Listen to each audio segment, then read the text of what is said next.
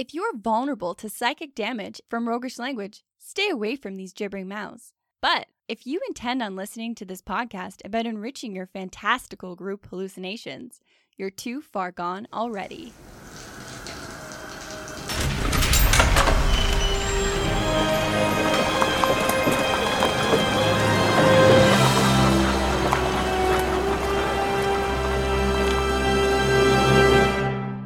We are the brothers, both DMs and players. I'm the one who haphazardly pretends to be a competent professional all day, Travis. And I'm the one who very professionally walks all day, Jordan. Welcome to the Hook and Chance podcast, sipping high-octane brain juice like a Mind Flayer do for incredible games. With a straw. Nasty. Yeah, Mind Flayer just plugs that straw right into your fucking noggin. They gotta take a break too. All right, so I figured out a fun little trick with our podcast. I figured out how to get you to critique your own dumb ass. All I had to do was write the episode. So read your line, read it. You have to. It's right there. I'm a stupid melon head with a dumb butt. Yeah, that's about it. Okay, so today Hope you're we're proud of yourself. I'm incredibly proud of myself. Today, we are talking about the core of role-playing and playing a role and staying on your toes. And how does all of that come about? Well, we were talking about murder hoboing. We got into a spirited debate about what it is and how to fix it. So basically, if you don't know what murder hoboing is, it's where everyone just goes around killing everyone they can find because they can. Yeah, and that's about it. Your adventuring team just doesn't seem to give a shit about the people in the world, and they end up just, you inquisit or you ask questions of the bartender, and then when you're done with the bartender, you just murder him, and that's kind of puts a hard stop on everything. So we were talking about that, and we were saying, well, there's the classic improv rule, yes and, which is just trying to continue the scene in any way possible. And the idea of murder hoboing is essentially the antithesis of yes and, which is fuck you and die. Stop.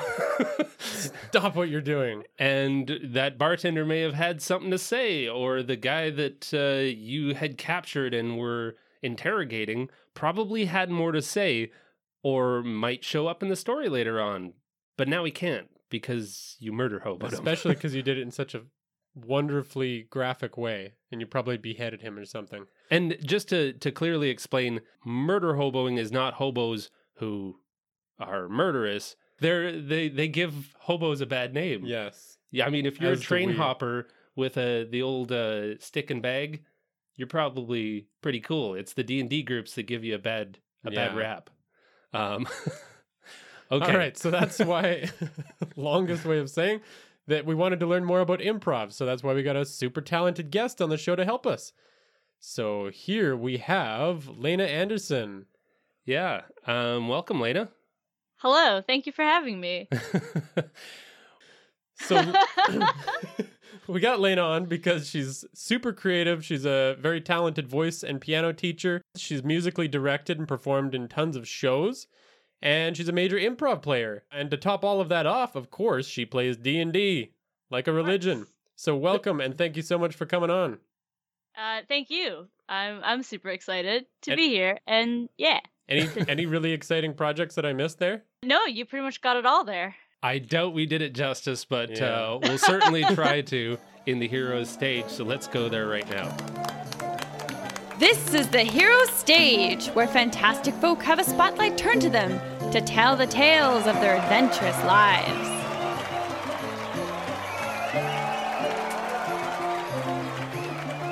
Okay, Lena, so the pressure's on. Where are you on a weekly basis on Saturday at 7?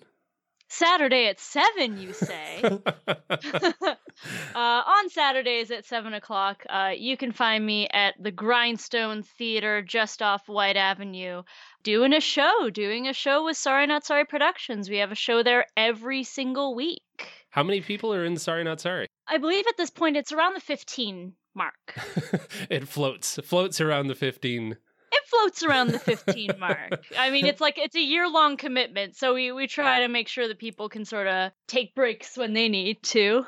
Yeah. Because, I don't know why they would want to. Improv pays so well.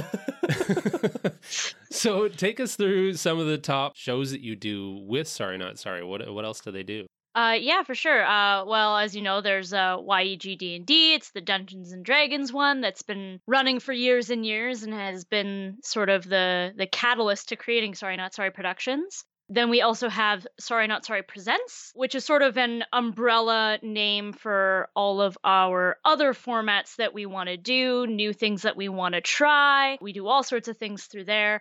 And then on the fourth Saturday of every month, we have the Prairie Improv Federation, which is like basically if you take a wrestling show and all the storylines and drama and larger than life personas that exist in a wrestling show, but when the match begins, it's not actually a wrestling match. It's a short form improv scene. So good. That's gold. fantastic. And they're not as brawny of characters, I assume, as well. Like I'm one of them, so no.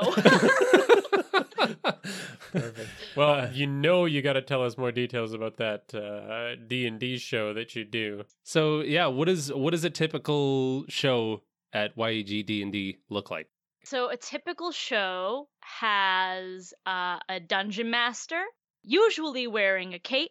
The player characters, the PCs, the heroes, we roll them up in advance. We have elaborate costumes for them, figure out their race and class and everything like that. And they're the ones who are going through this story that's guided by the dungeon master. We also have people who play the NPCs. So different D&D shows have different formats. For us, we have people who wear all black. They play the NPCs and they can play literally anything that the PCs might encounter. They might be villagers, they might be monsters, they might be a part of the set, like a tree or a dais that comes to life or anything like that. That's awesome. I want that in my home games. Just like a crew of people to do it all for me. That's amazing. Crew of NPCs to play off of. You have to be ready for them to throw your plans way out of whack. That's true, yeah. Well, because I know that you probably won't hype this up as much as it should be. Your show is described as a long-form fantasy improv, like it's a continuous story, Yes. right? More or less. Yeah. We tend to do it in like 2-part segments. Okay. And we do bring characters back throughout the course of the year. The big shows for us is when the Edmonton Fringe Festival comes in. We've been doing the Fringe Festival every year since 2012 in YG D&D's inception, and throughout all of the shows of the Fringe, whether it's 8 shows or 10 shows or 12 shows, that is one continuous campaign from start to finish. And those are Wow. typically sold out shows. Yeah, it's sold out or pretty close. You definitely want to get your tickets in advance for the closing show. And the whole point being that this has become a thing in Edmonton. What would you say is the percentage of like hardcore D&D players that actually attend your shows? It's pretty up there. And like it was definitely a lot more of that when we started, and I feel like we're starting to find a blend of like people who enjoy D&D and people who enjoy improv and storytelling. We actually do roll up character sheets of our characters, and you can buy our characters at our shows if you want to play Nice. that character at your table. That's Cool. awesome. And you level up through the show as well? And during Fringe we do. Okay. Typically for the regular season we set it at level 6 because we're like, it's not so high level that like whatever they encounter in the show is going to be believable, but it's high enough that they have like archetypes and it's a little bit more nuanced than I'm a human fighter, you know what I mean? Yeah, Mhm. yeah. Gives you a little more to play with. And I've also been told that there is a giant D20 that the audience gets to roll. There are 2 giant D20s that the audience gets to roll. So there are 2 times that you could roll the dice. One is for a skill check. If someone wants to try to climb the tree, they roll a D20 to see if they can climb the tree. The other time this happens, and I haven't brought this up yet, the other times that we roll the dice are for fights. So you roll 2 20-sided dice. Whoever gets the higher number wins. And then we play out that fight using stage combat rules. Nice. So that's a great segue into your stage combat experience. Yes. So I am an actor combatant. I'm actually currently training at the intermediate level with Fight Directors Canada, which is the nationally recognized academy, I guess, for stage combat. And I got my first certificate in 2015, and I've been training since. Wow. That's awesome. You fake a real good fight. When are you going to get more of these online? Because I saw one online and I really want to watch, but I don't live in Edmonton, so you see the issue. Oh, yes. We do film our shows. They are up on a YouTube channel under Sorry Not Sorry Productions.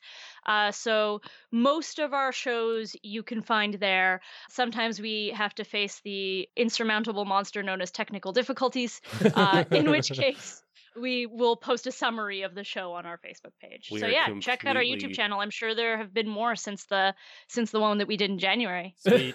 Okay. Yeah, will do. definitely. I mean, the one that we watched was phenomenal. Like, it was really funny. Yeah. And that was a little bit different from our format because I think that was the ones that got away, yeah. and that was our character showcase. So we were actually shaking things up for that one. Yeah, you were all switching around roles and Because every player in YG D&D makes their own hero, and then month by month we cast it so everyone has a chance to shine in that particular spotlight. So Okay. January was the one where we're like, let's all show the heroes that we've made so that everyone gets a little taste for the season to come. Gotcha. Cool. Yeah. big fan of the gelatinous cube. Just put that out there. Anyway. Me too, with the single olive. So tell us your origin story with D&D. How did you, there's always somebody, the origin story is always that moment where you go, holy shit. Well, I hope I don't sound like treacherous in any way, but my origin story is actually with Pathfinder. Oh, no, not at all. That's where ours started too. Yes, Oh, we're perfect, sinners as great. well. Don't worry. More or less. The person I was seeing at the time was really into D&D with some friends of his, and he's like, "Oh, you're an actor. You've got to get into this." And I'm like, "Okay, I guess. I mean, I don't know. I don't really know what it is." And then I went over and played a Pathfinder campaign with these people who are like now my friends to this day and I still regularly play with. And like they were saying when I was first playing, going through scenes or whatever, and then we would start to get into more like number crunching stuff. And I'm like, which one do I roll again? And they're like, "Oh, right, you're new at this." It's funny how it always seems like so many rules when you get in, and then you're like, oh, it's not really about the rules, it's about the story. For sure. And that is honestly something I appreciate about Fifth Ed. That's the one I've been playing most. I feel like that one's been really, really good for storytelling and like simplifying a lot of the number crunchy stuff. I know there are a lot of players who like love that kind of thing. I am not one of those players personally. Yeah. We tend to kind of straddle the line between, I mean, we definitely focus on the storytelling, I think, a lot more in our own personal games. But like, yeah, we have played in those games where they're just like, oh, this is just really advanced chess. Like you're just using this as a vehicle to play combats out. And yeah, I mean, I don't think there's any wrong answer, but yeah, we definitely lean towards the storytelling ourselves.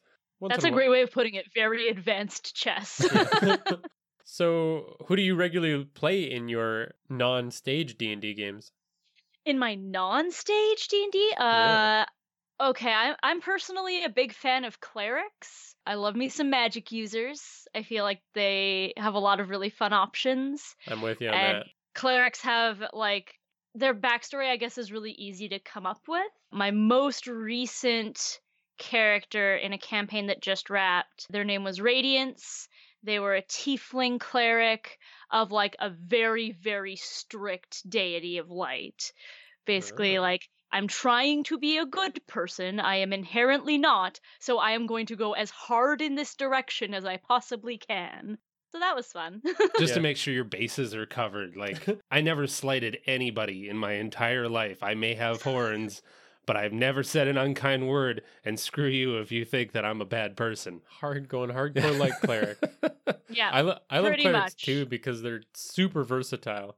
totally. Like, Yeah. you can go any direction with them. I'm playing a pretty opposite of that cleric of trickery. And that's one of my most favorite characters. I mean, so. my stage D&D character is also a cleric, but of the Tempest domain for chaotic evil deity. So that's also Ooh. pretty hard in the other Oh, direction. wow, yeah. Nice. Yeah, definitely playing two sides of that coin. Yes. So going back to kind of, I don't know, I suppose this straddles the line between stage D&D and sit down D&D, but Mhm. how do you kind of develop that chemistry with new groups and new players every time a season comes around? For YEG D&D? Or just sitting down at a table? You imagine the kind of Hmm. same concepts apply. Yeah, you, I you guess might so. have more experience with it on stage. Yeah, I mean, that is definitely a big part of what we do on stage. Like, if you're going to improvise with anyone, there has to be that degree of trust there and building those bonds with each other. I find when I'm sitting at a table with a group of people, one, for the most part, they're usually people that I know very well, but it's always nice to sort of check in and see where their character is at, what their character is up to. Multiple times, I actually kind of enjoy doing this. I build the character based on what everyone else has built. If everyone's in like a sneaky roguey direction, I'm like, okay, maybe I'll play the comedic barbarian that runs in and distracts everybody all the time. Yeah. Nice. So that's when you kind of have a chance to work with people. So it sounds like you work with people on stage that have more experience trying to create that trust, or people you Mhm. know really well. But what would you say to somebody that wants to kind of build that trust right away or get into the role playing quicker, but they lack the experience or the confidence? Like, is there anything you'd say to people trying to get started with that? I would almost say if you can find someone to sort of guide you along, someone that can sort of show you the ropes a little bit. I feel like having one person helping you with that is probably easier than having a group of people trying to mediate what you're doing. Yeah. The other thing I would say is don't be afraid to like forgive yourself immediately. That's one of the key concepts of improv actually is like you're going to fail a lot and it's necessary and it's good. So don't be afraid to fall on your face a few times because it's always going to be that learning experience. Yeah, and I think there's definitely an element of that fear of really kind of getting into a character and just, letting the chips fall where they may when it comes to role playing. And I think that's why, when somebody new to role playing kind of sits down at a table, there's always that hesitation to like really get into a character and just kind of let it roll. Yeah, I definitely felt that when I played D&D for the first time. I was very like reserved, off to the side. I was playing a bard. I let the friends sort of take the reins on a lot of things and just sort of felt out the situation. And somehow that character ended up being the leader of the group. I think it's just because the other two were like too big and bombastic and silly to be the leader. So it was like, oh, this person seems very like level-headed, so let's make her the leader. Intelligent about their decisions. And it's interesting that you said it was difficult to kind of get into that character initially because you were prior to that an actor, and so like you had the acting chops, you have the acting background, but you still sat down at the table and it was still a challenge to get into that character. So I don't think anybody is immune to that. For sure. And like when I started D&D, I hadn't started improvising yet. Okay. And like my improv knowledge actually was grown through being in YEG D&D. And I think a lot of it, it takes a lot of like time and trust. And I think everyone's first character is also not too far from who they are as a person. My character was very, very close to me, and playing a character like that can be very reassuring for some people because it's like, oh, I don't have to do a silly voice. I don't have to try and play this huge personality. I can just be me, but turn up this aspect of myself a little bit. Great. Yeah. For my character, it was like, I'm just going to turn up the aspect of like, she always wants to learn things. She's always trying to build her skills, learn new languages, connect with more people, like turning that up. And then otherwise, I'm pretty sure she was mostly me. That's always a really fun exercise in my mind is like analyzing somebody's first character and going, Oh, I understand you more. Yeah. I get you now. Yeah, Yeah. it's a wild phenomenon. Like, it seems true of anyone that we've seen. Definitely true of us. Yeah. And I think that's totally fine. And it gives you that space to sort of be like, okay, I'm figuring out this game. I'm figuring out how this all works. I don't have to worry too much about the character because pretty much they would do what I would do. And then as you get more and more into the game, that's when you start to explore that wider diversity of characters. And you go, okay, now that I've played this character for so long, I'm going to go this way. I've played this light cleric for so long. Now I'm going to play this tempest cleric. Both still clerics, but there's a difference. They're very different. They're very different. different. Well, My let's- second character was a barbarian, so it's like, okay, yep, that makes sense. Bard, barbarian. Well, it's very clear you have the acting chops, you've got the improv chops, you've got the D&D chops. So we're going to do our absolute best of ripping out all of the good juicy bits in our next segment. Am I being sacrificed? We can't do that from here. You should be fine. Should be. Oh, okay. All right. Let's go to it. Welcome to Timora's Tavern, where absurd games of fortune and skill are played for the amusement of all.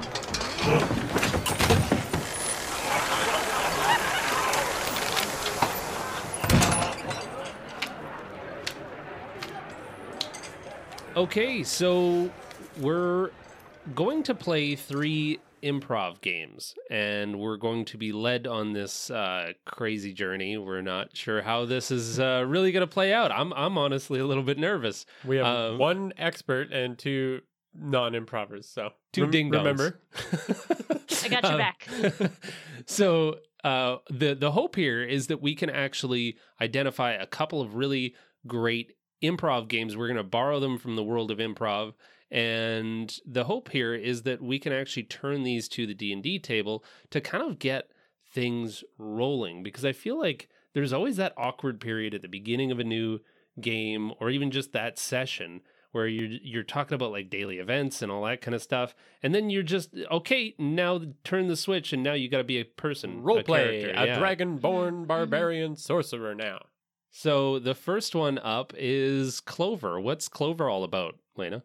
So Clover is a word association game. We use it in YGD&D. Our audience votes on a magic item or a monster that's going to appear in the show, and we play Clover with what they've given us.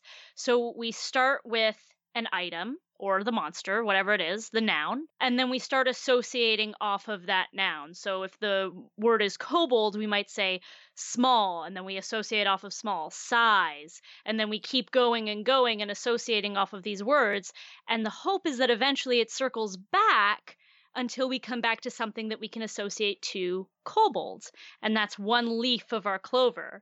And then we do it 2 more times. Okay. And so when you play this game, what's the hope to get out of this? Like, how does this get everyone kind of in the same rhythm?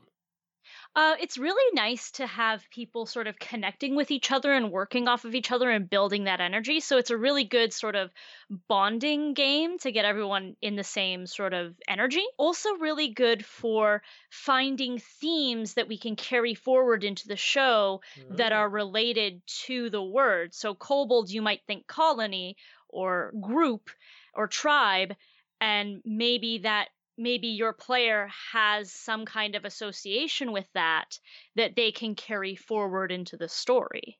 Gotcha. Nice. Okay. So what is our word? Hey, What are we hold gonna on. do? I've got an idea. Think of a word. Travis has an idea. Is that the idea? I thought he was going to get a word. Let's just find a person on the street. I think the neighbors outside looking Oh, at there our we go. Christmas lights. Yellow word related to D&D.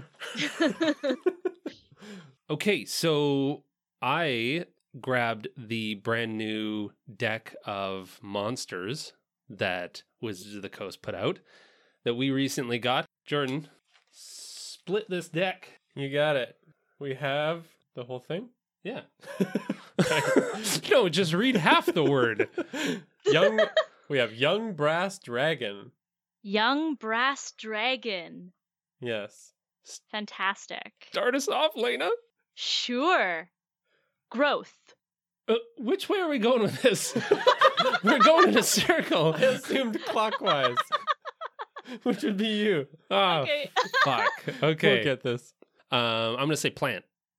Ground. Earth. World. Solar system. Vast. Cosmos. Infinite. Time. Ageless. Immortal. Mortal. Young brass dragon. Young brass dragon, yeah! A mortal young brass dragon. I think I just took a shortcut to the eventual conclusion. Because We usually, were super close. Okay. Yeah, we were pretty much there. at what point? Yeah, like how does it usually Like you could get say there? young, and then from there it could be young brass Mortal, dragon. young. Got it. Or like anything that could relate, I think even to any of those particular things, like things that could relate to a dragon. Yeah. But yeah, that was a good one. Okay. Sweet, we did a thing. We did a thing. We did an improv. Awesome. Well, that's a good little practice round. That definitely got me into the improv spirit It gets you just saying stuff. and which- being a goof. Yeah. Totally. And like any one of those words could inspire you to do anything. Yeah. Gotcha. Okay. So the next one has a bit of a D&D slant on it, which I really liked. The original, I changed some of these. The original is called Headline or something like that. Oh yeah, headlines. Okay. So I did a little bit of a spin on this. I called this Hear Ye. I love it. But yeah, take us through what this is all about. With this one, so with the D&D spin, we'd probably want to keep it within the world of D&D, so no modern settings or technology. And you basically say a ridiculous headline of as if you were a town crier, and then this spurs everyone else to say their own headlines. However, you have to start your headline with the last word of the previous person's headline. Oh my. This I didn't realize that we were doing this as a higher challenge rating with each one of these Yeah. games. So this is definitely going to be a test. Okay, who wants to start this one? Jordan, start us off. Baby brass dragon flies into castle window. Window now available for common people, made of bad glass. Glass statue of Goliath fighting bear destroyed by hooligans. Hooligan goblin becomes town mayor by majority vote. Vote now granted to halflings. You must be this tall. Tall giant, now everyone's overlord. Bow down to our new overlord. Oh, nuts. It was goblins a second ago. Okay, what was it? Overlord. Bow down to a new overlord. I wanted to make sure that overlord is the last word there. Nice. Hey, thanks. This is fun. I could see people playing this. Yeah, Mhm. I could see people getting stuck on this. As I am now. Don't think too hard on it. Okay. Overlord becomes janitor because of swamp thing. I would read that newspaper. Was thing the last word? Or swamp thing. Great. Whichever you prefer. Depends on the depends on the hyphen. Okay, this is gonna be. Thing about wizards is they too smart? Question mark? I'm going to start with question mark. No, we're going to cut this game off before this gets too weird and I have to start with a question mark.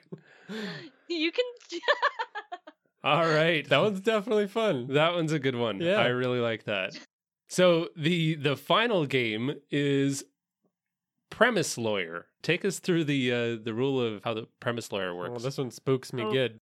It's a classic yes and justification game. I feel like, yeah, this is one where it's normally one person. So instead of everyone going around in a circle collaborating, everyone is sort of ganging up on the one person.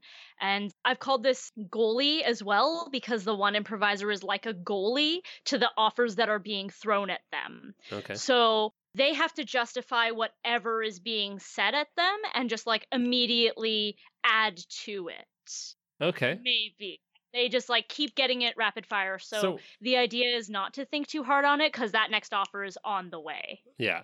Okay. Seeing as how you're our guest, it's probably best if you're in the hot seat on this one. All right, So, let's do it. rogues are always the most trustworthy of the group. Oh, for sure. Rogues are definitely the most trustworthy of the group. They got all the secrets. If they got your secret, you know that they're not going to let that go. They have more stuff than you. You just know that. So would they have all that stuff if they couldn't be trusted with it? The thing about rogues is they can be trusted, and people just sometimes don't know that.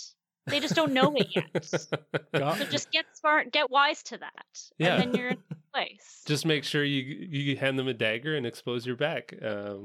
And you can trust Yeah. them. You're gonna get that dagger back one way or another. Oh, that's perfect. Should we switch the hot seat? What? You'll try? I'll fall on the sword for this one. You know, maybe the dungeon master's onto something. Maybe a total party kill isn't such a bad idea. Well, the best way to really, really get into the mindset of a character is to start brand new. So wipe those characters off the map and start with a fresh slate. That's gonna. Oh man, that's tough. I'm a DM, you dick. Jordan, you want to take a turn? We should put the bard at the front of the marching order. Absolutely, because they're the most charismatic, and everybody knows that you should lead with your most friendly, favorable person. If anyone sees the bard, they're definitely going to say, "Hey, look at that chapo or lady chap." They're definitely up to good, not no good like I usually think. So then the rest of the party sneaks around behind while the bard is playing the lute or whatnot, and stabs whoever it is in front of the party right in the butt. Yeah, they'll charm the pants off that trap. Well, I hope that kind of gets the idea across for That's- these fun games. Yeah. This, I think, is definitely a great game to play at the table simply because it gets people in the mindset of not being competitive when it comes to, Totally. I want to do this and somebody else wants to do this. It's always, let me take whatever you want to do, and I'm going to build on top of it. And I think it also contributes in the sense that sometimes when you're at the table, everyone is kind of frozen because they're overthinking their characters or overthinking their actions. But this kind of forces you to just like, go, do a thing. And that's what your character does. It's like, it's classic yes and like, I think when a lot of people think yes and, they're like, I'm going to accept your offer, but like the and is like almost the more important thing. Why do we do this? What's the added layer to this? How can we push the story even further, which this game is also really, really good for. And I think I was always really bad at conceptualizing yes and, because it always meant, yes, I'll just blindly agree, but that Yeah. doesn't necessarily mean blindly agree. It means take what you're given and build on top of it. Yeah, which that Just game run forces. with it. Yeah. Absolutely. Awesome. Very good. Well, thanks for leading us through those. Yeah, that was so fun. Good. Okay, well, up next, we actually have some really good tips to kind of talk about some different strategies that we can borrow from improv. So let's get to the strategy estate room. Yeah, let's learn all what Lena has to offer. This is the Strategy Stateroom, where inventive and cunning tactics are crafted for when they're needed most. Okay, so this is a strategy stateroom, and Lena has prepared some interesting thoughts that we're going to kind of divulge and discuss on kind of reverse engineering mechanics that are regularly used in live play sessions and to kind of take them back and make them table applicable for everyone. So yeah, let's talk about your first strategy, Elena. Yeah, so the first strategy that I have that I think is applicable, it's an improv rule that's applicable to the table, is that everything said on stage or at the table is the truth. If it hasn't been said, it's not applicable. Whatever's on stage is what's real. So it doesn't matter if my YEG D&D character has a 10-page backstory that relates to their father and how he died. If someone comes on stage and says, I'm your father, and I haven't had the chance to, put out that backstory or explain that backstory or show that on stage, then those 10 pages can just go straight in the garbage. Yeah. They're my father. That's the story now. That's interesting. Yeah. That's pretty cool, because where I immediately went with that is the whole my player wouldn't do that. My character wouldn't do that. Yep. And that's a trap for sure. Yeah, that's constant. And it's just like, well, your actions speak differently. So, whatever it is, find a way for your player to do that, because you're now in this situation and now you need to run with it. So, yeah, I've seen games come to a screeching halt just because, or, parties get split often when it says, you know what, my player wouldn't do that. Yeah. If they wouldn't do that, how did they get here? Exactly. Yeah. Yeah. You could definitely use that game that we were just playing as a strategy to like link that, whatever happens, link it logically somehow to what your character is about. Mm-hmm. Those games are definitely good for that, because it immediately gets you into that headspace of like, okay, Lena says that we're going here. Lena's character is going here. Now let me figure out why, even though my character would never go with Lena, let me figure out an alternative to why I absolutely would, why it's imperative that I do. And that sort of goes into a bit of a separate philosophy, but find a way to make it personal to you. Find your motivation, right? So many times in YEG D&D, the dungeon master sets up that the heroes are here looking for X, and that first scene, if we don't establish why we're looking for X, why that matters to us as characters, then the whole story may as well not be happening, right? We're seeing this moment on stage right now. That automatically means that it's important. We have to find that importance. Same with at the table, right? We're acting out this moment right now. This is the moment that matters. So we need to know why it matters. Wow. That's huge, yeah. Yeah, that's super profound. So I think the real takeaway here is just always figuring out, basically just, that going back to that whole yes and. Like, that's what it all comes down to, is just roll with it. Roll with it. It's figure it out. happening now, yeah. Yeah. Nice.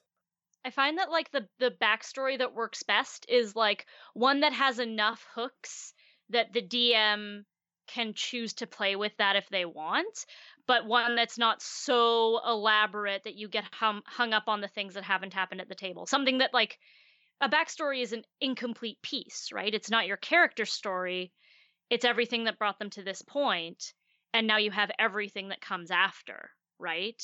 And that's all the stuff that's happening in your games. There's an interesting commentary within there about just even writing your player backstory and saying, okay, my character is a dwarf from this long dead dwarven kingdom, and it was a war that took his whole family and his friends, and he also had a first love, and she's dead as well.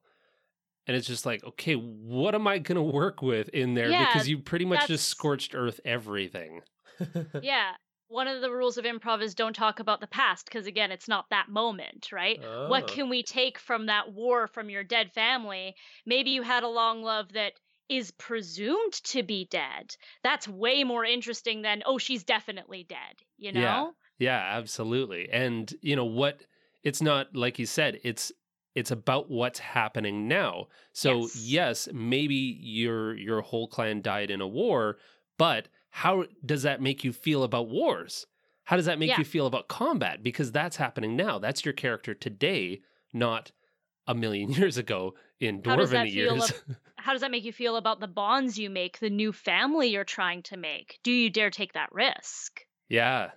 Yeah, or Mhm. maybe you're more intense about those bonds and you'll dive headlong into certain doom to try and save them because you don't want to lose more family. You'd rather it be you than them at that point. Yeah. Interesting. Yeah. Awesome. Well, let's I'm going to play let's- that dwarf. Yeah. he's into the dwarf backstory. What's your second? My second approach is basically my whole philosophy to improv, which is make your fellow players look good. The moment that I first heard you don't have to try to be funny to do good improv, I heaved a huge sigh of relief. Thank God.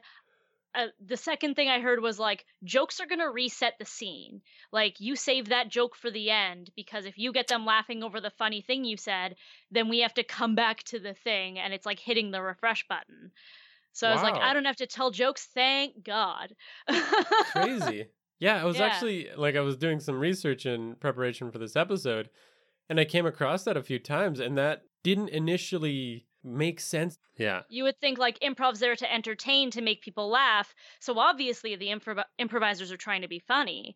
Well, that's not necessarily the case. The improvisers are trying to support each other and create something from nothing and tell a story. And if that's all flowing organically, then the jokes are naturally going to start happening. So I think when you're sitting at a table with your other players, it's not all about how much gold you're trying to get or how much experience or trying to resolve your own storyline in your own arc, because then that all becomes about you and that can start to put a drain on things. But if you're checking in with other people, one of my favorite things to do as a player is figure out which player at the table I already know before the story has started and Mhm. establish that relationship off the bat, because then I'm guaranteed to be playing with that other person And to invested in their be character. invested in them. Exactly. Yeah. We actually did we went through that exercise on our previous show about establishing some random bizarre ass backstory. Just that not that backstory, but the player connection Yeah. of, hey, Mhm. yeah, we both owned a donut. We co-owned a donut shop in Totally. Waterdeep, and It can you be know, anything, but yeah, it starts that path. and I think going back to your point of making your fellow players look good, there's always this idea that, and I honestly, I find myself in that same trap sometimes, but hey, it's my turn. This is my moment to do my thing. And really, that's why the help action exists. That's why next time you're doing that grapple check, you run over and you help somebody with that grapple check. You've given them advantage, and now you're both collaborating to bring down an enemy. Or, my best example of this was actually we did a giant fight where the regular human-sized players were all fighting with one giant, and the giant ran over, scooped up one of the players with his big battle axe, and threw him at the opposing giant that they were fighting, and it basically used him as a projectile. And that was the coolest bit for that player to say, yeah, I'm now a human projectile, and I couldn't have done this without that other player's help. Mhm. I was once in a fight with a group of people. We were all sort of part of the same guild, more or less. And there was an issue that had split the guild. And so we were facing off against each other. And one of our characters was a rogue who was passing himself off as being on the other side. So when we faced off, instead of me as the cleric casting an offensive spell, I cast Wall of Fire and ringed them in, which gave the perfect opportunity for everyone's thinking okay, well, we're all going to work together to figure out how to get out of this Wall of Fire. But instead, my fellow player pulled out his knives and started stabbing, and no one expected that. They were distracted by the fire. Nice. Well done. That's very good. And I think, of course, all of these great ideas are helping the situation in which I probably played my first 7 characters. Like we were saying earlier, you create this really cool backstory, and then you get really invested in it.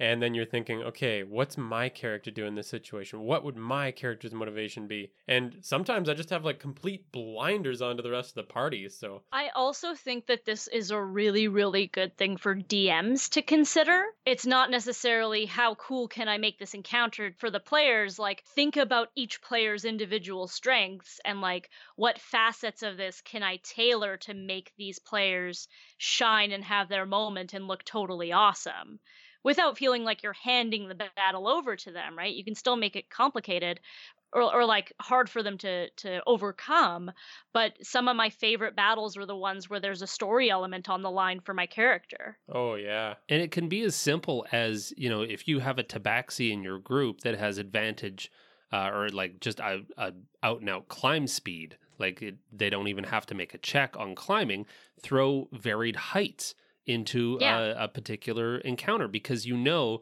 that when somebody attacks from above, that tabaxi is going to get that moment to shine. Totally. Anybody within the group. Creating moments for your characters to shine, not creating moments to punish your characters. Yes. This is a huge mentality shift. Totally. Cool. If all of us just took a moment before a game to go, all right, just pick any one of the players at the table, any one others, and just say, you know what, I'm going to find a way in this game to make sure that I make that one player look better at least once. Yeah. And it can be as simple as saying like, hey, what do you want to accomplish in this session? Yeah. Right? You get a sense of their trajectory, and then you can figure out how you can factor into that. Yeah. Totally. Cool. Well, let's talk about the third point that you brought up. The third point is my favorite improv point and might initially sound like it runs counter to everything I said, but I promise it's super important. My third strategy is to find ways to get your character into trouble. In our show, one of the things that can grind the story to a halt right away is the characters trying to win too much. There have to be those moments where the characters make the bad decision, let themselves lose the fight, put themselves in a vulnerable situation, because that creates the opportunity to raise the stakes. The dice roll is a big thing for us, right? Like I said earlier, whoever gets the highest roll wins, right? Yeah. Well, we're not trying to figure out how to play out the conflict with the dice rolls. We're trying to play out the resolution of the conflict. The conflict should have already happened and the stakes should have been ramped up to the highest possible point. The character can't possibly be in more trouble than they are. And then the dice roll determines how much of the consequences they have to face. Wow. It's so wonderful when the whole group is on the same page like that, when you are doing a show.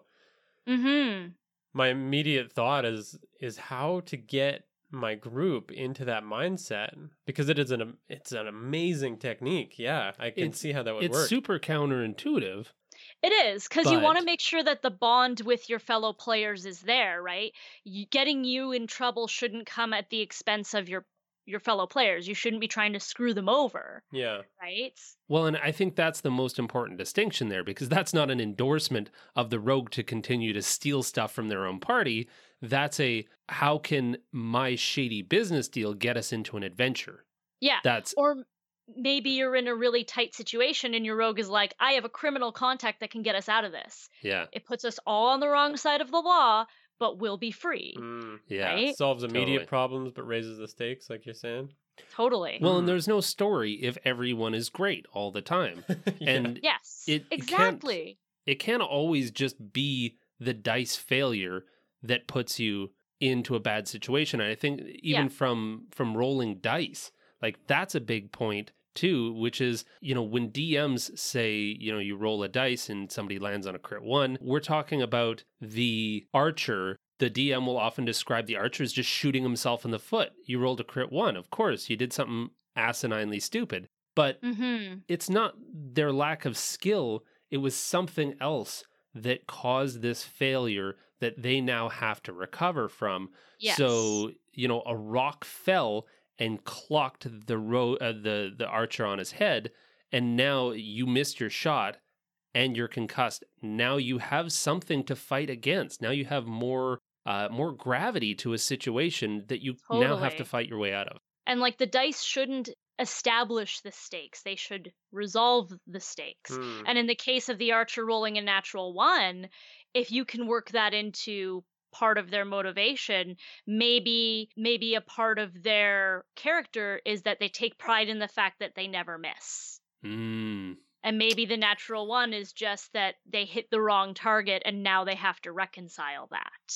Holy hell. That's, yeah, no, that's some good stuff. Like, that's some deep character conflict Yeah. with just a simple roll of a nat 1. Okay, you're our consultant Yeah. for every session that we play. We just have you as a floating head. Yeah. Perfect. My schedule isn't full enough. so Yeah, I this know, works out. right?